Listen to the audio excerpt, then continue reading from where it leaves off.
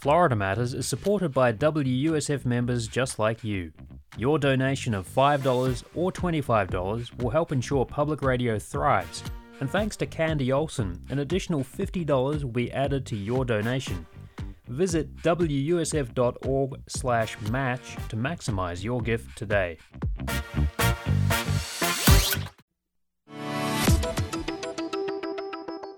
This is Florida Matters. I'm Matthew Petty. Florida's rapidly expanding population and headline-grabbing politics is raising our state's profile. We're exploring what this rapid change means with a series of shows we're calling Our Changing State. In an online survey and during our reporting over the past couple of months, we've asked you, our neighbours across the Tampa Bay region, to tell us what you think about issues connected to our booming population. Everyday things like transportation, the economy, housing and the environment, and the politics and culture which shape our lives. Your questions about the issues are driving the conversation over the next few weeks. We're also bringing you the voices of Tampa Bay area residents who reflect on their experience of how the state is changing.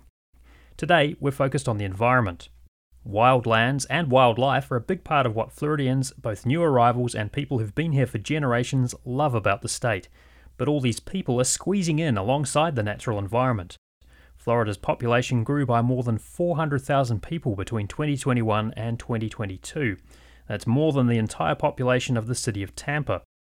Florida also faces a tough challenge: how to preserve the natural environment while welcoming tourists that help power our economy. And through development or climate change, wild places are transforming and in some cases disappearing. 52-year-old Christopher Powell was born and raised in Florida and now lives in Tarpon Springs with his backyard dipping into St. Joseph Sound on the Gulf of Mexico. Here he is talking with WUSF's Jessica Mazzaros on his boat at Three Rooker Island, a couple miles away from his home. Why did you want to come to this area in particular? What does this place mean to you? Everything, it's just childhood memories. My earliest memories were on the North Bar over here. I was 3 years old. I can remember coming out and the white sands being so bright I couldn't see. I was a little baby, and didn't have sunglasses, and I just remember just loving it, but I couldn't open my eyes very much. It's so bright and beautiful. Why do you think that stood out to you so much? I think I'm a aficionado of the natural beauty of this area. It's not the Keys, it's similar, but the Keys have their own beauty. Miami has its own beauty, and this is home. This is my home. Can you describe for listeners who can't see what it is that we're looking at? What does your home look like? I like to say my church. This is my church. Depending on the time of year, early spring, May is my favorite time. Just getting out of that before it gets too hot. And you can see the water, it's just emerald green, beautiful. Birds everywhere. Fish everywhere. Stingrays. There's not a day I haven't been out here I haven't seen something different. So what changes physically have you noticed of this area? Well, when I was a kid, I don't remember there being very many trees. We didn't really go this far south. We were always up on the north point over here, that one right there. And it didn't have anything but some bushes on it. And it grew up trees, they connected, and now it's being dismantled. How so? Can you describe what we're looking at? Because the way I would describe it is it kind of looks like patchy. Like there's patches of trees, and then there's sandbar, and then there's water. So it kind of looks broken up. But you're saying this was all connected for about a mile? All connected. Back in 2015, I was sitting on the dock and looked, and there was a big hole in the trees. And I was like, whoa, out of nowhere. There was a, significant gap. Day after day, month after month, year after year, it just slowly peeled apart to where you see it now. It's a mile apart. It's just a little, disheartening to watch it. What activity have you noticed change here too? Not just the moving of the trees, that they moved away. What else have you noticed in terms of more people coming through? Oh, it's insane here on the weekends. Scallop season last year at the mouth of the Anclote Rivers where they were finding them, there must have been 1,000 to 2,000 boats. I never saw anything like that, not even in Homosassa, because it was more concentrated. But we're a tourist state, so that's what they're there for. Hopefully the science keeps it regulated in the right direction as we go further. With the global warming certainly not helping this bar and all the boat traffic, what are you going to do? People like to play in the sun. And the amount of people that you're seeing more so on the weekends and things, has it shifted how you come to your home and your church? Yeah, I try to avoid going around the island, or I'll get out there early in the morning and try to catch something. And once they start moving in on me about 10 o'clock, it's time to get off the island and go somewhere else, because it's not really my cup of tea every day. I have done it, come out here and partied with people, but it's not why you come here. It's not why I really come here anymore. Yeah. What is it that you seek when you come here? The beauty of it all. It's eye candy for me. I mean, it's the best. We don't have mountains here. I love mountains too, but we have this. And do you talk to your daughters about what it used to be like and the changes that you've seen? All the time. All the time. They get sick of hearing it, I'm sure. Stop living in the past, Dad. When you're out here kind of in the silence, do you think about the future of this place for your children? Oh, absolutely. I think about, well, where I live is 30 years, the water's going to be 15 inches higher. Can I live there? What's it going to be like when I have a little storm go through? Not just a hurricane, these little storms. I've had it, quite a bit of flooding in the backyard at times. That's big cleanup, but it's never come in the house. It's certainly every year it gets a little higher and higher, and hopefully it's not a runaway train worse than what the scientists think it's going to be. And that was Tarpon Springs resident Christopher Powell talking with WUSF's Jessica Mazzaros at Three Rooker Island. You're listening to Florida Matters. We're exploring how Florida is changing rapidly and what that means for the people who live here in a series we're calling Our Changing State. Today we're focused on the environment. After the break, we'll continue asking the questions you pose for our expert panel, wildlife photographer Carlton Ward Jr. and Pinellas County Government Sustainability and Resiliency Coordinator Hank Hoddy.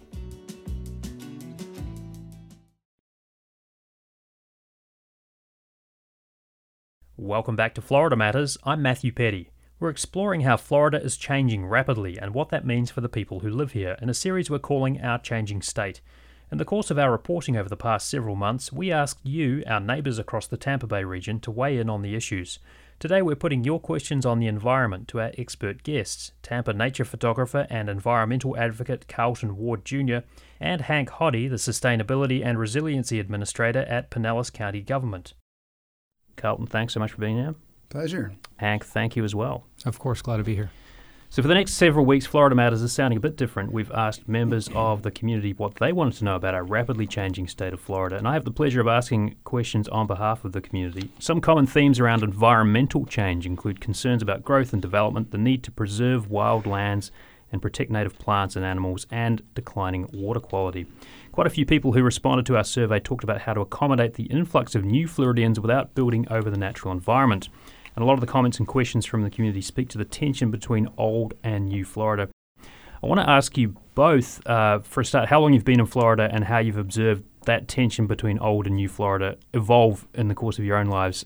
Hank, what do you think? Sure, yeah. So I was born and raised on the east coast of Florida in Jensen Beach, just outside Stewart in Martin County. And I got to grow up as a old Florida boy, so to speak, in the 80s and 90s, and got to really enjoy a flourishing environment and ecosystem, fished and surfed and played in the water, and but was also cognizant of hazards and threats around me, at the time, mainly hurricanes.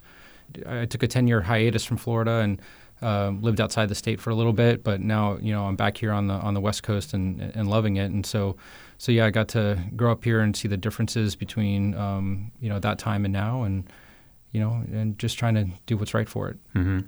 Carlton, what about yourself? I grew up in Clearwater, so those scenes from that intro soundbite out at Three Rooker Bar, that was our stomping grounds where I kind of fell in love with nature as a kid. My family's been in Florida for 8 generations, seen a lot of change in my own lifetime, but seen a tremendous amount of change through the eyes of my parents and grandparents. Mm-hmm. I'm going to get to our audience questions, but first, let's get back to that interview we just listened to. Our reporter Jessica Mazzaro's conversation with Christopher Powell on his boat at Three Rooker Island. Carlton, we heard Christopher describing the island gradually disappearing as the sea encroaches. I mean, what does this tell you? What picture does it paint about the challenges facing Florida's coastal communities and the environment in and around the water? It's telling. I look at those islands as an alarm call, but also a hope, because those are the few last remnants of wild Pinellas County. At least when I was growing up, Pinellas was the most densely populated county in the eastern United States, or in the southeast, and the only place you could see a remnant of what used to be was to go out to Caladesi Island, Three Rooker, Honeymoon, and Cloak Key. That was it. A few scattered orange groves throughout the highlands, but it's built out wall to wall, and those are the pieces that remain. Mm-hmm. Hank, Christopher talked about flooding during storms, talking about how his house hasn't been flooded yet, but he gets the water in his backyard. But I mean, this kind of goes to your work, I think, with resiliency, and I'm wondering what that looks like as we think about sea level rise in the face of powerful storms as well. Yeah, and the interesting point about Three Rooker and those islands, I go out there a lot, and I didn't have that 2015 viewpoint, and so it's good to hear that. And those natural systems are supposed to protect us from flooding, from storms. That's why they're called barrier islands. That's why they're called barrier islands. Yeah. They are literally a barrier, and they're meant to move and shift, and we're in the way of that natural evolution of those islands. Regarding existing flooding and future flooding, we are seeing it now. We're seeing areas that are being inundated with tidal flooding. And it may just, look like water in the streets and you drive through it. It's just a couple inches, but it's covering infrastructure. It's covering manholes. It's covering the road embankment system. It's covering the stormwater system. And we see it as the canary in the coal mine for the future, regarding inundation and what's gonna come. So we're trying to evaluate that right now from a resiliency standpoint, a sustainability standpoint, a development and infrastructure standpoint, to make some predictions about where to go with that infrastructure in the future, as well as what we can do for our residents. Yeah. Floridians are rightly proud of their beaches, and they're a big part of the tourism economy here. But tourism and climate change also bring challenges. Here's a comment from M. Vaughan from Monroe County, who writes, water quality and pollution of the beaches and ocean. Single-use plastics are a problem. Bags, bottles, containers, not straws. Carlton, I wonder what you think about that. I mean, what are some of the things that keep you up at night when you reflect on challenges and changes to the environment, and specifically when it comes to our beaches and coastal communities? I might have a different view on Florida, because I've spent the past 15 years advocating for a wildlife corridor through the middle part of the state. The beaches are all connected to it, but I've started to look at the state from the inside out rather than from the outside in. And, a lot of our problems on the coast have to do with overdevelopment in places where they might not be compatible or sustainable, but other of those problems are caused by development or issues upstream. Florida's in a unique situation, I think, among a lot of neighboring states, that most of our river systems, most of our watersheds originate here within the Florida Peninsula. So we can't, aside from maybe the Apalachicola or some rivers in the Panhandle, we can't point the finger at another state for our water problems. The Everglades originates in Orlando, and the headwaters in Central Florida. The St. Johns River originates in Central Florida. And so coastal pollution, watershed pollution, estuary pollution, it's from things that we are causing by not being sustainable enough in our practices. So it's kind of a wake-up call, and I look at the way the health of the estuaries, the health of the beach, everything is downstream from what we do on land. And so the more we can do to preserve intact connected green space in the headwaters of these watersheds. I'll give one more example. On the east coast of Florida, Indian River Lagoon is suffering massive seagrass die-offs. We're starting to see some of that again in Tampa Bay. A lot of that's from overdevelopment and too much nutrient going into those watersheds. Come over to the west, on the Nature Coast north of Tampa, seagrasses are thriving, manatees are thriving. A big reason for that is the headwaters of those rivers are still relatively intact. The Swanee River, the Withlacoochee, the Steinhatchee, they're flowing clear and pure still, at least comparative to other impacted parts of the state. And it's kind of a tale of two paths. And we need to restore the places that are impacted, but we need to preserve the places that still have that whole ecosystem functioning together. Mm-hmm. Residents of the Greater Tampa Bay region who got in touch with us for this series have lots of opinions about the impact of infrastructure on the environment. Here's Patrice Matz from Northport, who says, "We need to leave land for the wildlife and stop fertilizer use on grass, stop growing grass everywhere, and use hardscape and native plants without pesticides. Chemicals are sprayed too freely on everything. We need to embrace more natural environments for the sake of our waters, people, and bees, butterflies, and wildlife." Carlton, I mean, what changes are you seeing? You talked a little bit about this, but what else are you seeing in terms of the natural environment kind of bumping up against development? Well, the front lines of that battle are everywhere. I mean, we are starting to invest in urban infrastructure and build up in places like St. Pete and Tampa and Orlando, but we're also still building out at a rapid pace. So you go north of Tampa, you go to the periphery of Orlando, you can see farms and ranches and orange groves turn into rooftops. Mm-hmm. And yeah, there's the orange groves are fewer and fewer, right? They're on high, dry, sandy soil oftentimes, and they are disappearing as fast as you can see them. And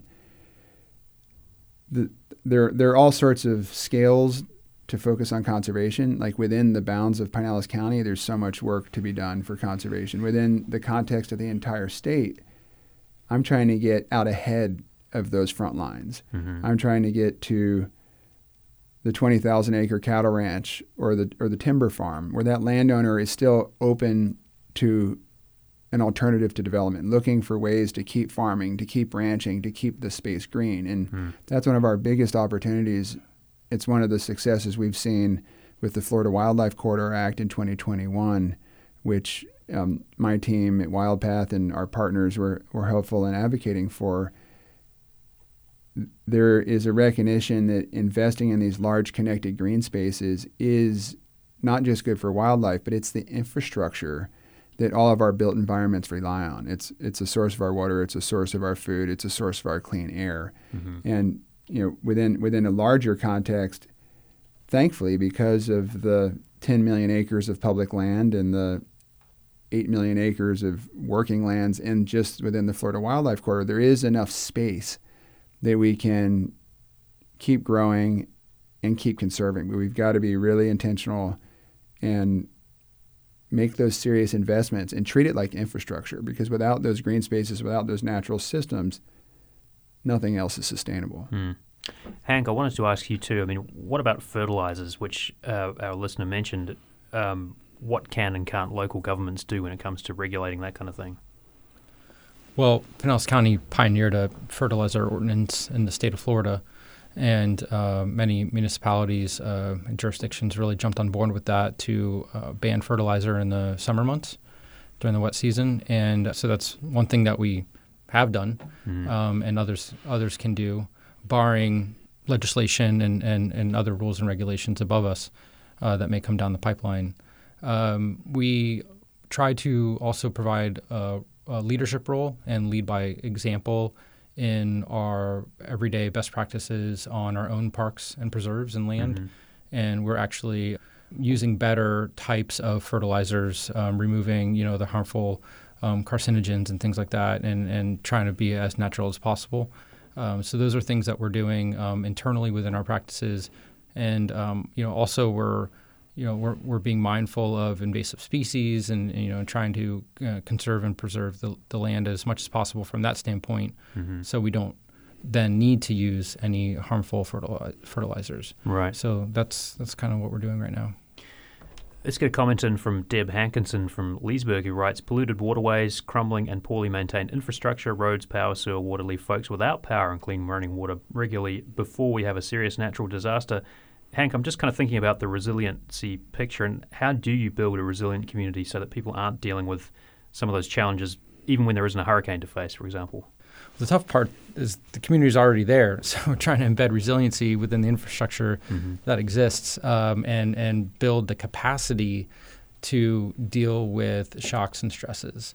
And now we have a multitude of them. In the past it may have just been hurricanes, and that was, the resilience lens. But now we have housing issues, we have insurance issues, we have just general affordability issues. Electricity is increasing, and so now we have to think about not just hardening our infrastructure, but hardening our homes, hardening the grid. People must have been, just the last month or so, like running their AC nonstop, right? So that's got to be a challenge. Yeah, totally. And it's getting hotter and hotter, and the infrastructure's aging, and it's in the same light with flooding, it's getting wetter, and the infrastructure's aging.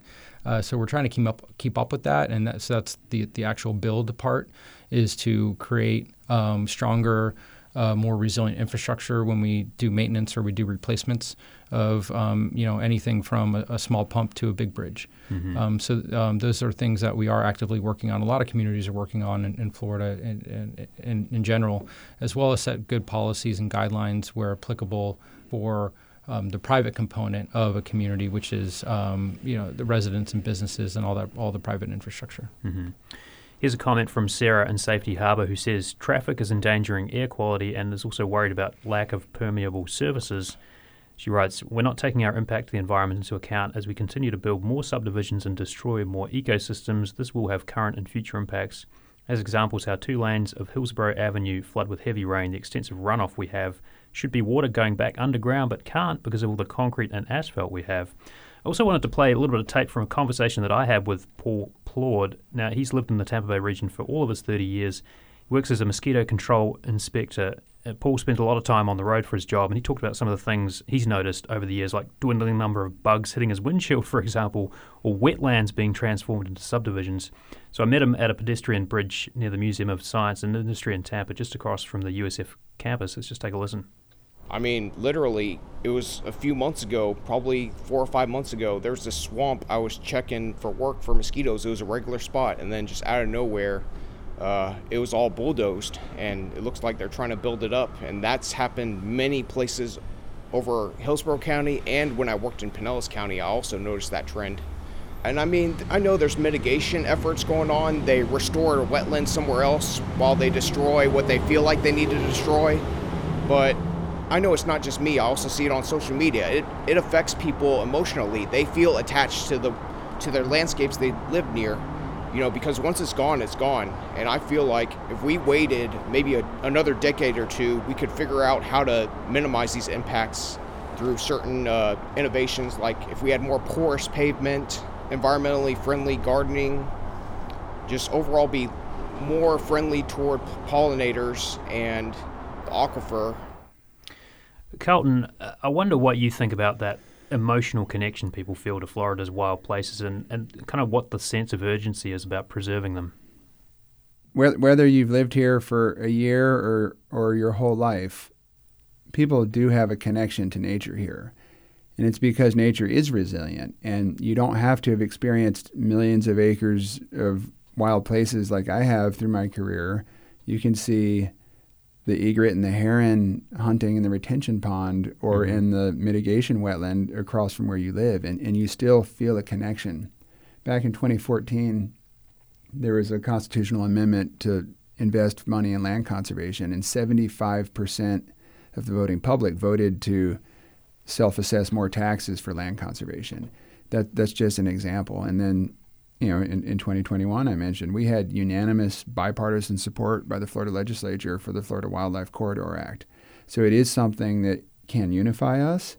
It's also a challenge because a lot of these wild places are hidden in plain sight to the people who live here. Like, here in Tampa, how many of us have a visual image of the Green Swamp, which is not that far to the north, and it's the source of major rivers and lots of the drinking water. It's because it's not those mountain ranges. It's not that big escarpment that you see from a distance. But you've got to get into it to experience it.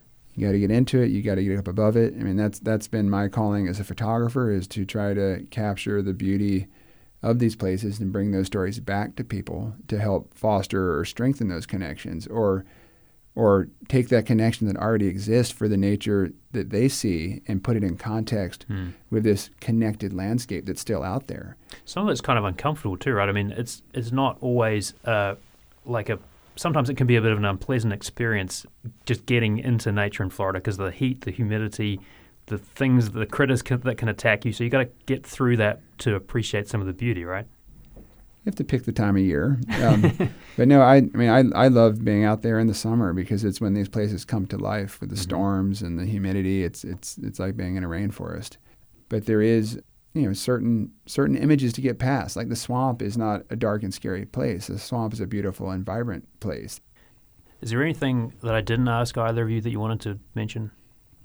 I think that from my perspective right now, in a resiliency standpoint in infrastructure, I will say that there's some really great momentum at the state level. I have to give them credit there for the Resilient Florida program and the funding that's coming down for vulnerability assessments for future climate impacts and current day impacts, as well as not only having money for planning, but then having money for infrastructure upgrades.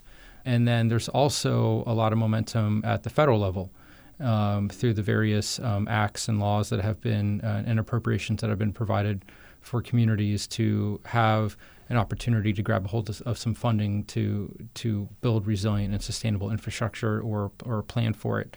And we're trying our best right now to seize the opportunity and take advantage of that. And hopefully that shows its face in a positive way in the communities in the days to come. Colton. I'll reiterate that. I mean, I'm thankful to be part of this conversation, and I'm thankful to hear the passion of the different listeners whose voices you shared. It gives me hope. From what I see, this is the decisive decade. What we do now is going to decide the future of Florida. And it's going to determine whether we still have big animals like bears and panthers traveling through the interior. It's going to determine whether the migratory species landing on barrier islands on their trips to the South American back still have a place. It's going to determine whether our water is still clear for the fish and abundant enough to drink. I mean, this is a serious, dire time because all these forces are compacted all at once. And in that way, Florida is a microcosm and a testing grounds for balance on this whole planet. But if we can do it here, as we're starting to do, we can do it anywhere.